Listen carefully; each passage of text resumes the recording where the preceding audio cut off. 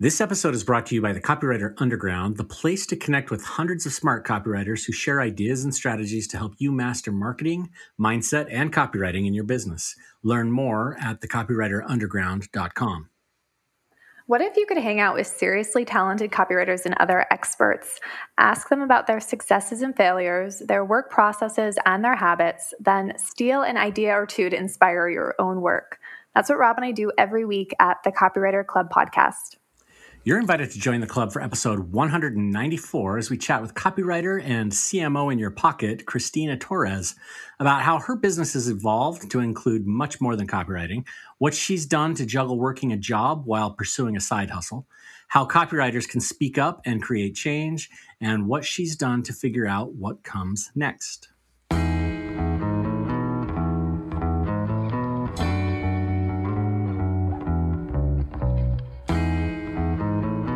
Welcome, Christina. Hey, I'm so excited. Oh, this is like the nerdiest, surreal thing that's ever happened. And I'm just like pinching myself. But I'm so excited to be with my copy uncle and my copy cousin. That's what I call Kira. You're not my copy dad. I feel like Rob is so much cooler. I'm a really cool dad, I gotta say. I'm not cool at all, actually. Just ask my daughters. They remind me of that seriously every single day, how uncool I am. That's their job. Their job is to remind you of that every day. I'm glad I'm the cousin and not the mom. I feel like I can barely I think we're too close in age. I can barely mom and parent my own children, so I'm happy to be the cousin. So Christina, we have had the pleasure of hanging out with you and working with you in the underground, and then also more recently in the think tank over the last month. But we want to really start with your story and how you became a copywriter, and then, more recently, a pocket CMO. Yeah, sure. I think I was just listening to your most recent podcast, and I feel like everyone says this. But of course, I became a copywriter by mistake. Like, I feel like that's so cliche. But it's kind of true, and not really. I became a copywriter by mistake in that I didn't know what it was, but I knew I always wanted to be like a Mad Men. Like, I was, before it was cool, and before people really were like, ooh, before there was Casper, and before there was all these cool brands, I would definitely take out my Razor Motorola phone that doesn't probably age me too far back.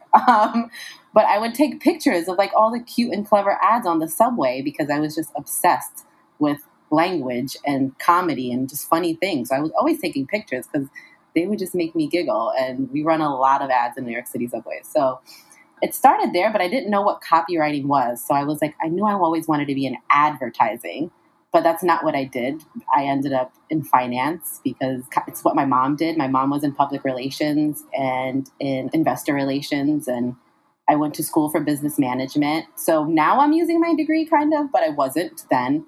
And I was like, where can I make a quick buck and still go to school? So I became an administrative assistant all over finance, and it kind of just like became comfortable, and that's where I got stuck.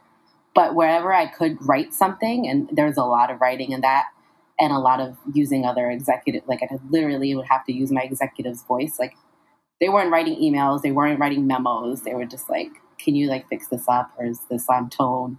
And I'd just be like, what would Susan do? And then I would just write an email. And that just was like, oh, I really love this. And so I was like, what is this called? Like, there is a thing. What is this called? And so I kind of just looked it up and how I could get into advertising. And I'll be frank, before I found the Copywriter Club, like I was going on forums and stuff like that, and people weren't saying great things about working at advertising companies. So I was like, maybe this isn't it. Maybe I don't need to work at an advertising company.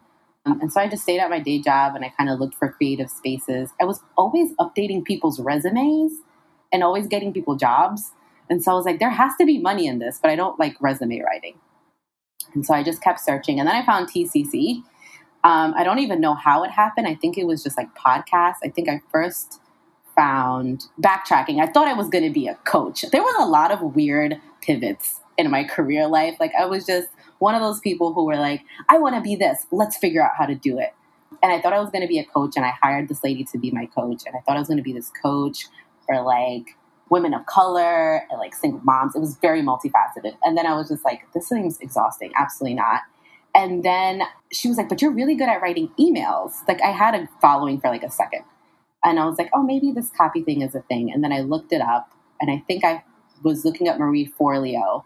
And then I found Laura Belgray. And then I heard Laura Belgray on the Copywriter Club. And I was like, this is it. This is what I want to do. I want to curse in emails. I want to be silly. I want to be myself. And I want to help other people be themselves and sell stuff. And so I was like, well, I guess if Laura Belgray is on TCC, then I need to listen to every TCC episode. And I did. And then I got into the group, and then I paid for the membership. And then I kind of like just asked you all 1,000,001 questions on hot seats. And it was when I was like, Rob, how do I get into agencies? I will always think of Rob whenever I think of my copywriting story. And he's like, you don't need an agency. You can do this by yourself. And that was all the permission I needed. And so I just really strappily and probably really poorly started copywriting. And when I knew I was really good at it, I forget that I have this story in my back pocket. I was actually selling a bunch of furniture, and I knew who I wanted to have my furniture. Like I really loved it. I was moving out of my apartment to move back in with my mom so I could save money for a house. And I was like, I need someone with like Brooklyn swag who is going to treat my furniture beautifully. And that is so I basically put this ad on Craigslist talking to the person who needs this furniture, the furniture who needs that person. And I can't remember what the ad was, but someone from Project Runway called and was like, we'd like to look at your furniture. And I was like, this is a scam. Lo and behold, we got on a phone, and some really hot production assistants came over, and they bought my furniture for like $500. And I was like, that's exactly who I wanted to have this furniture. I have a chance. I have a shot. So yeah, it started there. And then I got a GoDaddy website, and I just owned it. I just told everybody that I was a copywriter, even if I didn't know what the hell it was. So Christina, in addition to copywriter, you also call yourself a CMO in your pocket. What else do you do besides copywriting? So what I found was, because I worked with a lot of bootstrap, a lot of startup solopreneurs, copy was kind of the least of the worries. And I always found myself like, oh, what if you thought about this? And what if you consulted this? And maybe the packages for this need to be positioned this way. And so it kind of was like me offering a little bit more consulting than just the copy. And I was like, well, what if I can package this? Like, it's clear that copy on its own is not what's going to get people there. And I think because I was so engrossed in digital marketing, I just assumed everyone knew. Like, I just assumed everyone followed the same gurus, that everybody was listening to TCC, and they knew that copy is great, but you need to really know your market. And I found that people weren't really doing that. They were kind of just slapping up together what they thought their audience needed, as opposed to really asking them, and just doing a lot of extra work they didn't need to be. They had brilliant ideas, but I just felt really horrible just being like, oh, yeah, sure. Just some copy. Copy will fix this. And so I was like, well, what else do you need? Like, this is what I do. Project management and support, and kind of just looking at the big picture and pulling all those launch details together is kind of what I do in my work for my teams in corporate. And so I was like, how can I marry the two and really support the startups and the bootstrappers? And that was what Pocket CMO kind of became. So the person who is in your pocket, literally helping you with the pieces of the launch. So it's not just the copy. Sometimes it's product development. Sometimes it's definitely always market research. It's repurposing content. It's helping people find their voice. Sometimes it's just throwing around and kicking the wheels and checking in on ideas and having someone in your corner to say, no, that is actually really awesome. Let's go down this avenue. And then keeping people on track. So if I had to put it all together, it kind of became your own like pocket launch strategist. Just the idea that launching doesn't only happen a few times a year. You're always launching something. So I just called it the Pocket CMO. I don't know any bootstrappers or startups or even people in the growth phase who can full on afford like a CMO, like a 200,000K CMO. So I'm in your pocket. I'm there for you to call on me and bounce some ideas around. So that's kind of how it came about. And it's been really exciting. Can you talk about, I know you've worked with some copywriters too with this Pocket CMO model, and you've helped some successful copywriters become even more successful too. Can you just give some examples of some of the wins, even if you can't share the client, but some of the wins that you've had with those clients, whether it's understanding their market in a deeper way or finding their voice, just some examples that we can learn from, and maybe we can do a little bit of what you're doing with these clients in our own businesses. Yeah. I mean, I'll shout her out. I love her. So Summer, I work with Summer, and we have made huge strides in visibility. And I think that's absolutely one of the things that I love about working with copywriters in general, because we actually really understand the market. We really understand the value we're bringing. But there's something about coming to the forefront that is, I don't know, kind of scary, and we're not sure if that's what people need or what people want. So there was a few things that she was hoping to launch that she thought would be nice to launch. And we were just like, no, we have to do these things. So, making sure that she was having a way bigger social media presence, which she was worried about. She's been on the podcast and she's talked about, some of the struggles she's had with being visibly Muslim. And I was like, those are for the exact reasons we need to be visible, right? Because you're probably not the only copywriter who feels this way. And people think you're a pretty big deal. Like, I know me even pitching her, I pitched her in the DMs, like in a Facebook group. She said she needed an OBM. It was like, I don't think you need an OBM the way you think you do. What if I'm starting this package? What if it looked like this? And she was like, that's exactly what I need. Someone who can do the nitty gritty, because I just want to work with clients. I don't want to worry about the marketing stuff. I don't want to worry about that. I understand how it works, but it's not something I would do for myself if left to my own devices. So we got her more visible. We launched her beta course, which kind of was like, hey, that would be so cool if we do it. And then she was like, let's do it. And then it was like, oh no, things have come up, because things in life just come up. And she was like, let's not do it. And I said, nope, that's what you hired me for. So we literally did a real bootstrap launch, like I guess a lazy launch, but it didn't feel that lazy when you're the only one doing it. I put together the sales page. We bounced all the emails off each other, pretty much all the emails, and we just launched it. And it was in a 3-week launch. Honestly, it was a 3-week launch with just emails, some Facebook posts, and she has a lot of people on her side. And I think that's something we don't think about, is like our partners who are in this with us and who will share and champion us, and we leverage them. And it went from like, what the heck are we doing, to a pretty, I would say, without giving away the numbers, a 5-figure launch. And we're in the middle of it. We're running the course. People are getting a lot of value. It's been really fun, and it's taught me a lot. I think one thing I can say to any copywriter is, if you can just try it and just put yourself out there, getting paid to learn is like the most beautifulest thing ever. You know that your idea is working. You know that people see value in what you're doing.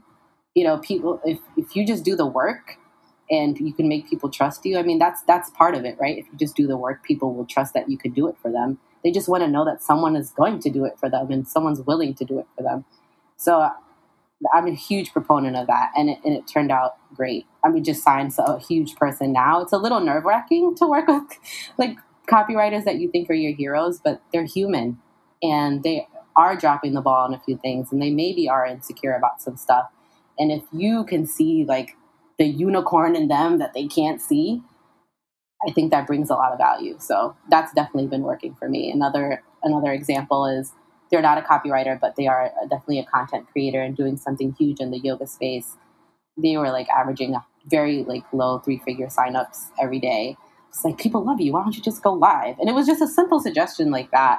And then vamping up their emails. And then they had 4-figure days. So sometimes it's, maybe I just help people get out of their own way, and then I write their copy, if I had to say that. So those are some of the wins, and in short amount of time, that have really been really exciting. And I'm glad I made that pivot, because I don't know what I would be doing during this time. Yeah, those are some pretty cool clients and a big deal. How do you connect with your clients, and how do you attract them to the packages that you offer? I'm a huge fan of sliding into people's DMs.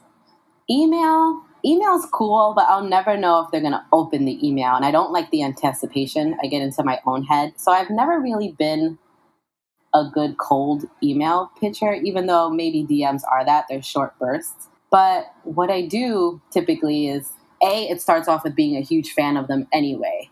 So I think people can feel that enthusiasm. Like when I heard Summer's podcast, like I was like, yes, that's the person I want to help. That's the person I want to learn from. She's so inspiring. I see what she does in TCC, always helping people, and in other groups, because we're in copywriter groups together. That's who I want to work with. So of course, there's some flattery. I literally listened to her podcast maybe like 3 times because there was so many good nuggets. But she did list her problems. She did say what she was thinking about doing next. Sometimes that's not always the case. Like sometimes you can't scroll someone's Instagram, but sometimes when you're such a huge fan of someone, you have a vision for them. You would fight for them to be. And so that's basically what I do. I'd be like, hey, I've seen this. I really love your stuff. Kind of colloquial, maybe throw in some tidbit they didn't, only like their true followers would know. And then pitch them, hey, I think I can help you with these things. I think once you realize that you can solve a problem, and what is the saying? You sell them what they want and then give them what they need. That's huge. It's not like a bait and switch. It is. Sometimes you need to be like, well, I want to be on more podcasts. Cool, I can get you on more podcasts. But what you need is a content strategy, right? So I would say that's my huge advice. It's being a huge fan first and never thinking you can't give them any value, and then finding where you can and just pitching it. Like you never know. I think people are waiting, honestly, for someone to say, hey, I can help you with something. And if you really feel like you can solve that problem with all the knowledge you have, and maybe you don't have, I'm not saying to go out there and like fake it till you make it, but don't let imposter syndrome get the best of you. Throw it out there and see if people are going to grab it. And thus far, it's really worked for me. And never take no for an answer. I've always followed up with people too. So that's just been a huge lift for me. It's just being a huge fan of whoever I work with. And it actually makes working with people so much easier. So in addition to that, in addition to sliding into people's DMs, which, you've done well and you handled that well, and then the follow-up, which is key, what else have you done even over the last year and a half that's helped you grow your business and up level in some ways? Because from an outside perspective looking in, I've seen you grow, and I know you have more clients than you can handle at times. It's just a lot. You've attracted so many great clients. What else have you done along the way? I'd say along the way, getting really focused on what I don't like doing and what I do like doing. I realized maybe web copy is like not, even though I get it, I do. I really do. It's not my favorite thing to write. It takes super long. So knowing what I do like and what I don't like, engaging with people and being in programs like the Think Tank. I think most of my clients at the end of the day have come from the places that I frequent, in the communities that I hang out in. So I don't think I intentionally ever joined something with the idea of like that person's going to be my next client. But when you show up in those groups and you show up for yourself and you're just always wanting to over deliver even for the people in the group, they've naturally become relationships. Like my old business coach, I just finished a mastermind with her. And this week, actually, I'm teaching copy in her group. Like I didn't intentionally do that. And I know that's probably what you should be doing. But that's also helped in clients. I wish copywriters would be more excited about Instagram, because a lot of that has happened there, like commenting and engaging with them, sharing people's services, singing people's praises. Whenever you talk about content or like using other people for examples and just be like, hey, connecting people, that's really been just forging relationships. If we wanted to give it an umbrella, it's really just like forging relationships and showing up in those groups and being active. Those investments have paid off for me. So maybe half of the time I don't even think I finished the course or the mastermind, because I think, like many people, you can get a little course fatigue. They're long. It's been the community parts of the courses that have had the largest ROI for me. So I think not being afraid to invest in myself and invest in others has really, really paid off. I mean, me taking a yoga class and being excited about it, that cost me like $25, and then saying, these are all the great things I think I could do. Well, that landed me a $8,000 project, right? I mean, that's a great ROI. And so not being afraid to do that. I also don't think I get as hung up on people, being so big. And that's just because I don't know, honestly. I think I come in with a little bit of like, they're just a human. But that's been really, really helpful too. Now, when I'm in that group, not being so starstruck by the Kiras and the Robs and the Laura Belgrades, and be like, hey, like, I need help with stuff and I'd like to help you with things. So those are just, I say relationship building has been a huge ROI. I would love to say that my digital marketing is on point, but that's something I'm working on. I'm definitely the cobbler's son. And so I don't have enough time, I feel like, to do some of my digital marketing. And so there's a team coming. Hopefully. I've just hired someone. So yeah, relationship building and investing in others. And taking a stand, which I would say is the third one. I think it's really trending now that people are taking stands in their businesses. For me, there was no differentiation. Like, I had no choice. There's people who I want to work with. There's people who I want to help. And those people that I want to work with and help look like me, have the kind of same anxieties and hangups that I do. And they're who I want to help. So taking a stand in my business and saying, like, no, these are the people I want to work with. These are the people I want to uplift. And these are the issues where I stand and I will not falter. Whether or not I attract those people has really, really been helpful. Like, people have gone to my website and been like, whoa, that was a lot. And I'd love to work with you and see what that looks like. Even if they're not quite sure what I do, taking a stand has also really helped. Can we dive into that just a little bit? What you mean by taking a stand and how other copywriters can use their voices in order to create change in their worlds, whatever that change they feel like they need to make is? Yeah. So when I first started copywriting, I didn't see a lot of like multicultural copywriting. And what I mean by that is I didn't see a lot of copy that infused, whether it be women of color, people of color, Latinx. I didn't see a lot of copy that represented us. It all seemed very blanketed. And when I did see it, it wasn't from the solopreneurs, or it wasn't from the communities whose cultures those belong to, right? So like, I would look at a large corporation and they would use a lot of African-American vernacular ebonics. So what you see, like, yes, girl, and as fuck, and some of those cultural tones. And I was like, well, why are they like, oh, wait, we have to get some of that power back, because if they're willing to use that to market to us, then you need to be willing to use that to market to your people. And that's because, we've worked in spaces where we had to code switch. We'd have to, acclimate to the cultures which are in those corporations if we come from those backgrounds. If you worked at an agency, they were probably very, predominantly white, predominantly male. So there would be some borrowed interest, but it was in the interest of selling from, the big guys to our cultures. So it's like, well, why can't we take that back? Why can't there be? I didn't see a lot of copy. And that's what really excited me about Laura Belgrade's writing, that it was very colloquial. And although she wasn't a woman of color, it gave me the permission, I felt, to write the way I wanted to write and to infuse my culture and help other people to infuse their culture in their writing too. It was just something I just couldn't falter on. It's always been something that's been in my eye and has been in my heart, that I'm just like, well, why can't we market for us, by us? I think there's nothing wrong with that.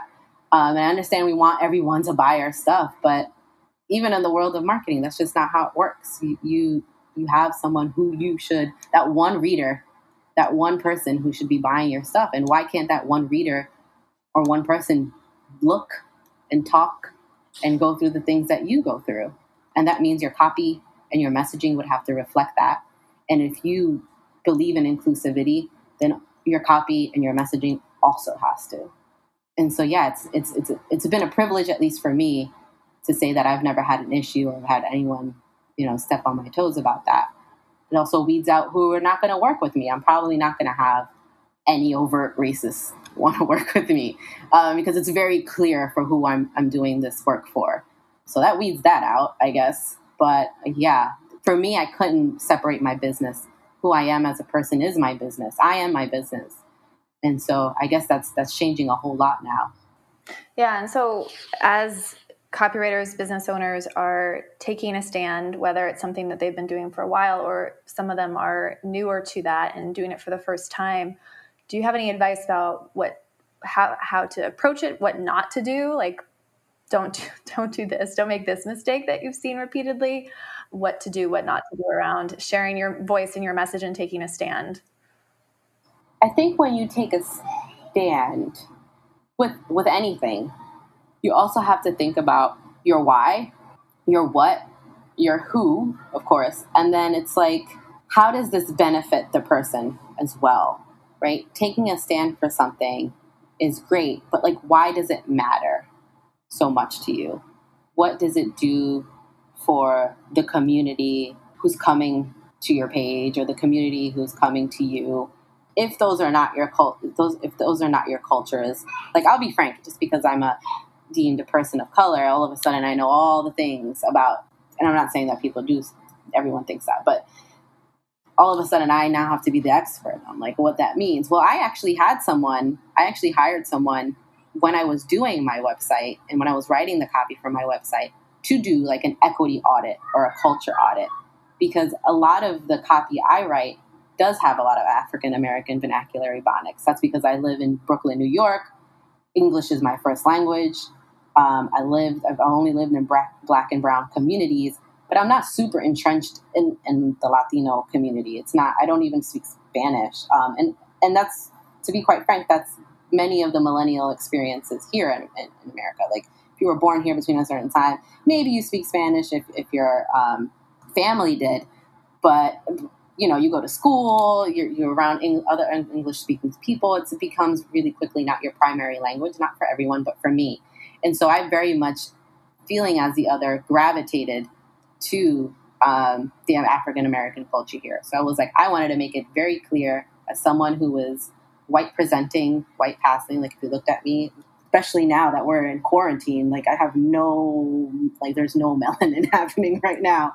So I wanted to make it clear. I didn't want to offend the people I planned on serving. And so I had someone come and say, is this problematic? This is who I'm trying to serve. This is how I openly identify. And I think it's easier for me to say that because as a person who is a mixed race Hispanic, I had to do the work to find out who I was, right? I had to do the work to understand like why I look this way, where my family comes from. I was just very curious. And that's something that's always been a driving force in my life, just knowing who I am and understanding other people I guess I'm an empath. But it was something I needed to do for myself. And it's someone I brought in knowing that could be rubbed the wrong way or that could be taken the wrong way or that I could possibly be appropriating someone's culture without meaning to. I wanted to make sure that the very people who I planned on serving were comfortable with my messaging, that it made sense. So I reached out to Mackenzie Mack. She does equity and culture audits for copy, and I've learned a lot from her. I also worked in the diversity and inclusion space and finance for a little bit. So it was something I was hyper aware of because of where I had worked before. But it was something I just really wanted to make sure that I wasn't driving anyone away. And I guess when you think that way, it's people who think that way usually don't need it. But I was like, no, I just want to make sure that the people that I'm actually looking to serve feel welcomed here. And I don't want them to feel that I'm appropriating or taking away from their cultures or using their cultures to sell to them. I want them to feel really welcomed here and that they have a voice and that they have permission to use their voices. So yeah, I hope that answers the question. That was a little deep. Yeah. I mean, we could go deeper too, I think, but we're going to run out of time if we do that. Can I change the subject just a little bit? And yeah. I know you have worked a job while you have built your copywriting business on the side, and maybe we should actually treat it like the reverse. Like you've been building your copywriting business and working a job on the side. How do you balance that? And, how do you make that work in a day when you're also a mom and you've got all of this other stuff going on in your life? Maybe a lot of people would look at you and say, hey, she's done this really well. So what's your secret? My secret is to get a job that doesn't demand too much of your time. So I actually started this copy thing. I say lots of coffee, but that definitely helps. But I actually started the copy thing when I worked at a organization that was super high performing. They literally suck the life out of you. And I was just like, if I'm going to make this work, I still need to make ends meet. I don't think I'm confident enough to just go out into the world. I also live in New York City, the most expensive place. I think there's just hustle that's bred into us. But I was just like, I need to, find a job that I can give the minimum amount, but still have the maximum salary, if that makes sense. I needed healthcare too. So I had made a leap into a smaller firm. People can take this as you will, but find a job if you really need to. I don't think there's anything wrong with that. There's a lot of things that I take from my corporate setting and my corporate mindset into my work, like organization and being thorough and things of that nature. But finding a job that you can kind of do the bare minimum for, but still have the maximum ROI, and by ROI, I mean salary, there's nothing wrong with that. Especially now, I'm grateful, right? Especially when everyone's home. I have a paycheck that comes to me that I have to do the very least for. It's still work, but it's not a full work day. So that's kind of how I balanced it. And I just kind of told myself that I had to. This is where we're at. And with each client, raising my rates exponentially. I think this time 2 years ago, I was probably doing $400 a project, which I quickly realized was painful. No one feels motivated to do a 40 plus hour job for $400. But each project, I just keep raising it and keep raising it and keep raising it. So balancing it, I don't know if you want to call it balancing. They were kind of coinciding. I've done full on conference calls from my job. I've done full on podcast recordings from my job. There was a time I had my own podcast. So my podcast studio was the conference room after hours. I mean, I think if you find the will, you'll find the way. I remember listening to Matt Hall's podcast on here, and I was just like, yeah, that guy gets it. When you have a family, when you have a lot of responsibilities, I mean, that if you can find a way to package things, and that, I guess, will lead into that, that's something I'm trying to change. I'm noticing that, especially during quarantine time, 12-hour days while raising a family. Before quarantine, I was living a really cushy life. Lunch came to me. I had a fridge full of Coke Zero and coconut water and Perrier. That is not the case now. I probably eat boiled eggs more than I want to because that's all I have time for now. I'm also watching my son at the same time. So that was a totally different world. So I'm very grateful for that corporate space and having that place where I can keep my mind clear and kind of balance the world. It's a lot easier than you think. I mean, if you can do your biz work on your work time, I mean, do it. Be respectful. I'm not saying take call. I've never taken a call at our desk, but I've been on a hot seat at my desk. I've been on a hot seat on TCC on my desk before. I'm not gonna lie. And I think nowadays you actually could be more transparent about that. I think back in the day, you couldn't. I don't know what back in the day means. I'm so old. But I don't think you could be, transparent about all the side things now. I think now people expect that more, honestly. People understand that people are side hustling. People have other side passions. Sometimes they realize, that brings a lot to the table. I've actually mentioned to my boss that I do copywriting. And now, if I need to, there's a pro and con because if something needs to be written, it's given to me. But I think people want to know more now that you have other passions and that you can maybe bring some of that into their space. You may be surprised how honest you can be about juggling the two, but I would just tread lightly about doing your work there. You still need to get your work done at your day job. That's a given. I mean, if they've got the resources And why not? Like, why not do it? And if you feel like you are in a safe place to be honest about it, that may not be everywhere. But I found it took a lot of weight off my shoulders instead of like creeping in the shadows about what I'm doing, because that's kind of what I did for a while. Like, what are you doing, Christina? Why are you here? It's 8 p.m. So that's kind of how I balanced it. And it's just because I had to. I have a goal. I have a dream. I have bills to pay. Just because I needed to, I balanced it. But that would be my advice. Like, it's totally doable. I just wish I didn't have to context switch. So if you could get a job doing, something related, or at least close enough, I think that's super helpful. I wish, I would have thought about that. But then maybe it is a nice break to do like some mindless work that doesn't suck all your creativity away.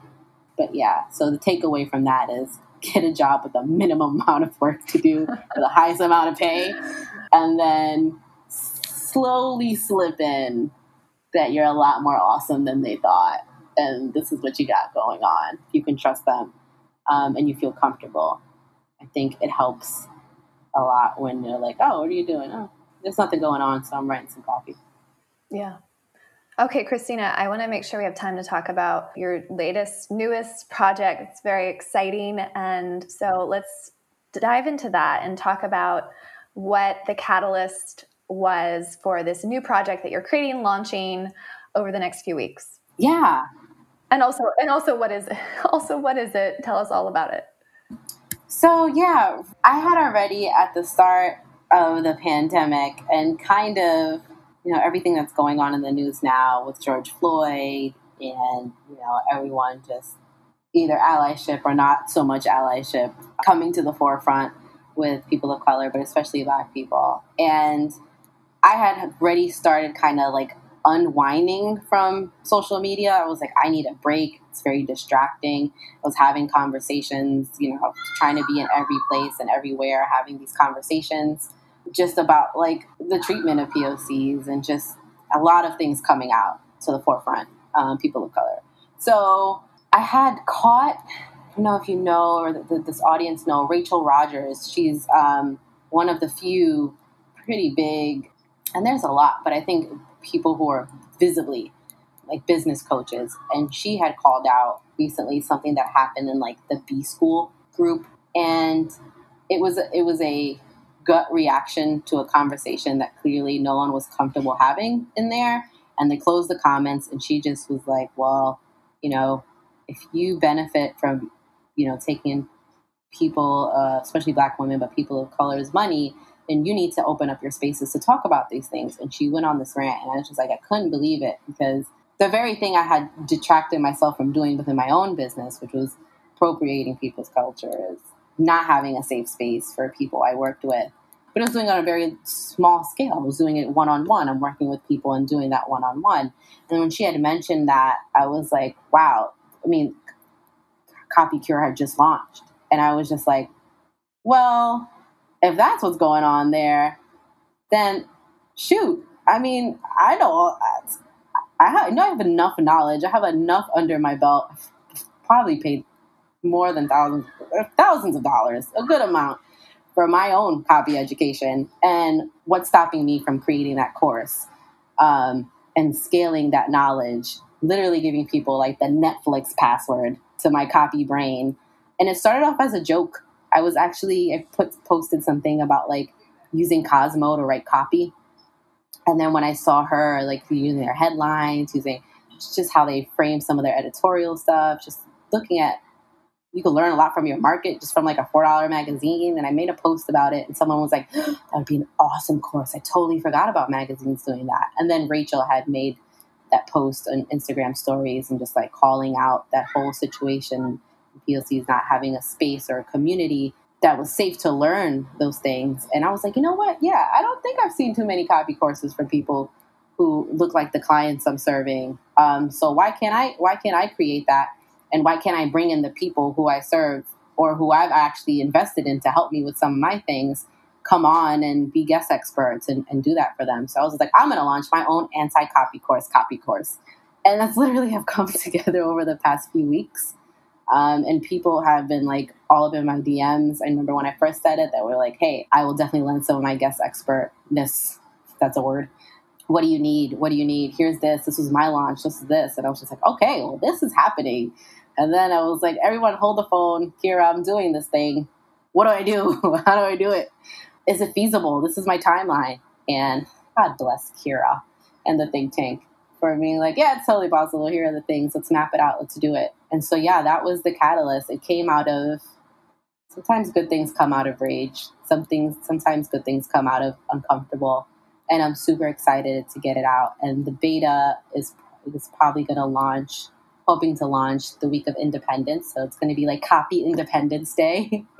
And yeah, we're still in the phase of like figuring out exactly what people need. I have some ideas. And so the wait list for that will be open in the next couple of days, but I'm really excited about it. And I'm super scared. But I think what's fueling is that there's the bigger purpose, right?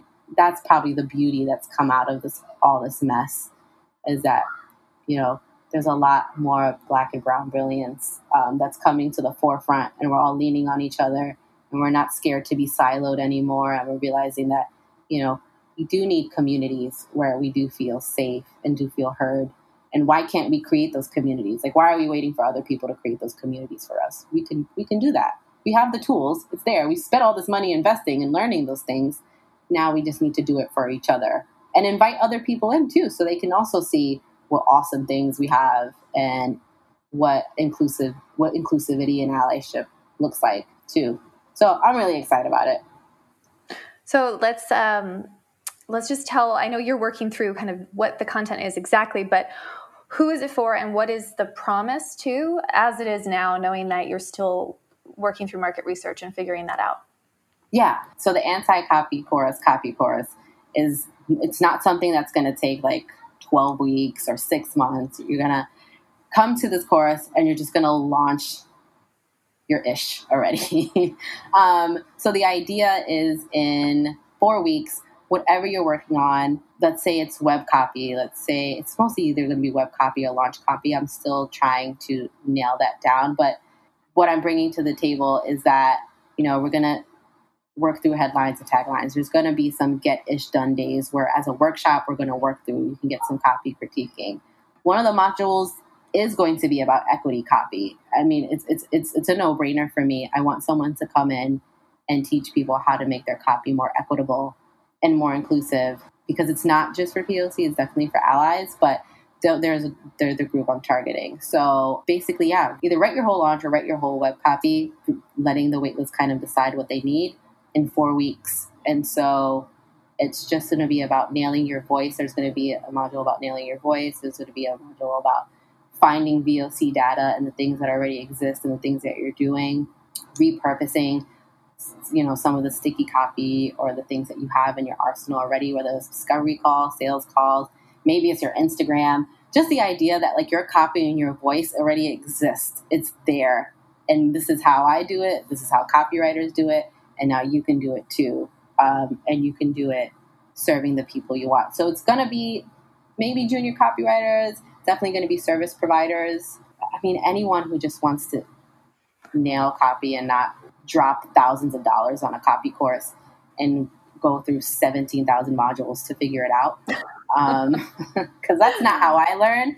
And it'll be more of like community based. So we can run ideas up by each other. We can look at each other's copy. You're not learning in a silo. And you feel really comfortable sharing your type of copy. That's something that's always given me pause. I've always kind of like worked in a silo where I haven't really got my copy critiqued, because I'd get things like, oh, well, what if like, corporate investors are not really going to resonate with this copy? And I'm like, well, it's not for them. So feel like you're in a safe space to get your copy critiqued, and not like worried like, oh man, this is going to make this dude uncomfortable. Or are they going to get it? Are they going to understand my audience? Well, if you have a group of people who work with the same people as you, who have the same experiences as you, then you feel a lot safer to share that type of copy. So that's what it looks like right now. And if I'm intrigued by the description, if I'm thinking, hey, yeah, this sounds good to me, where would I go to get more information about this? Instagram right now would probably be the best bet because it's going to live in my bio.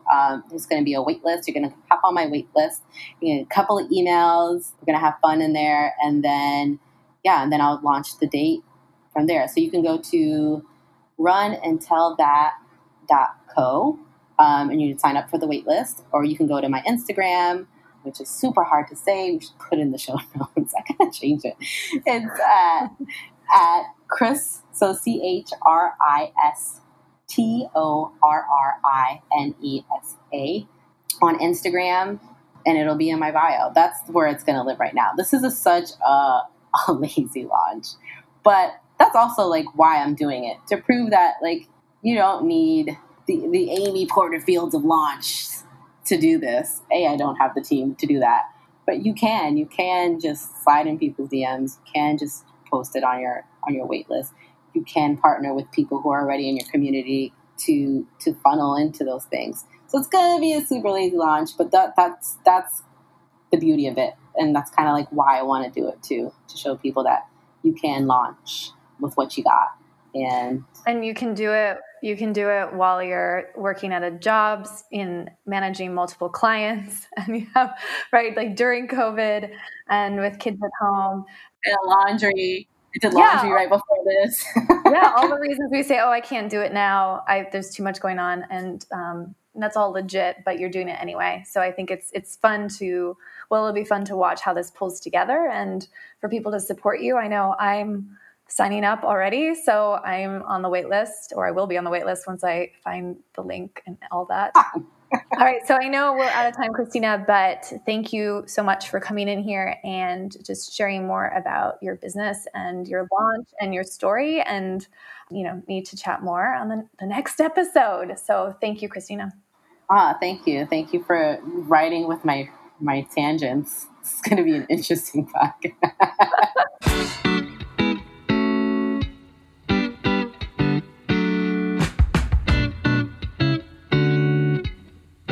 You've been listening to the Copywriter Club podcast with Kira Hug and Rob Marsh. Music for the show is a clip from Gravity by Whitest Boy Alive, available in iTunes. If you like what you've heard, you can help us spread the word by subscribing in iTunes and by leaving a review. For show notes, a full transcript, and links to our free Facebook community, visit thecopywriterclub.com. We'll see you next episode.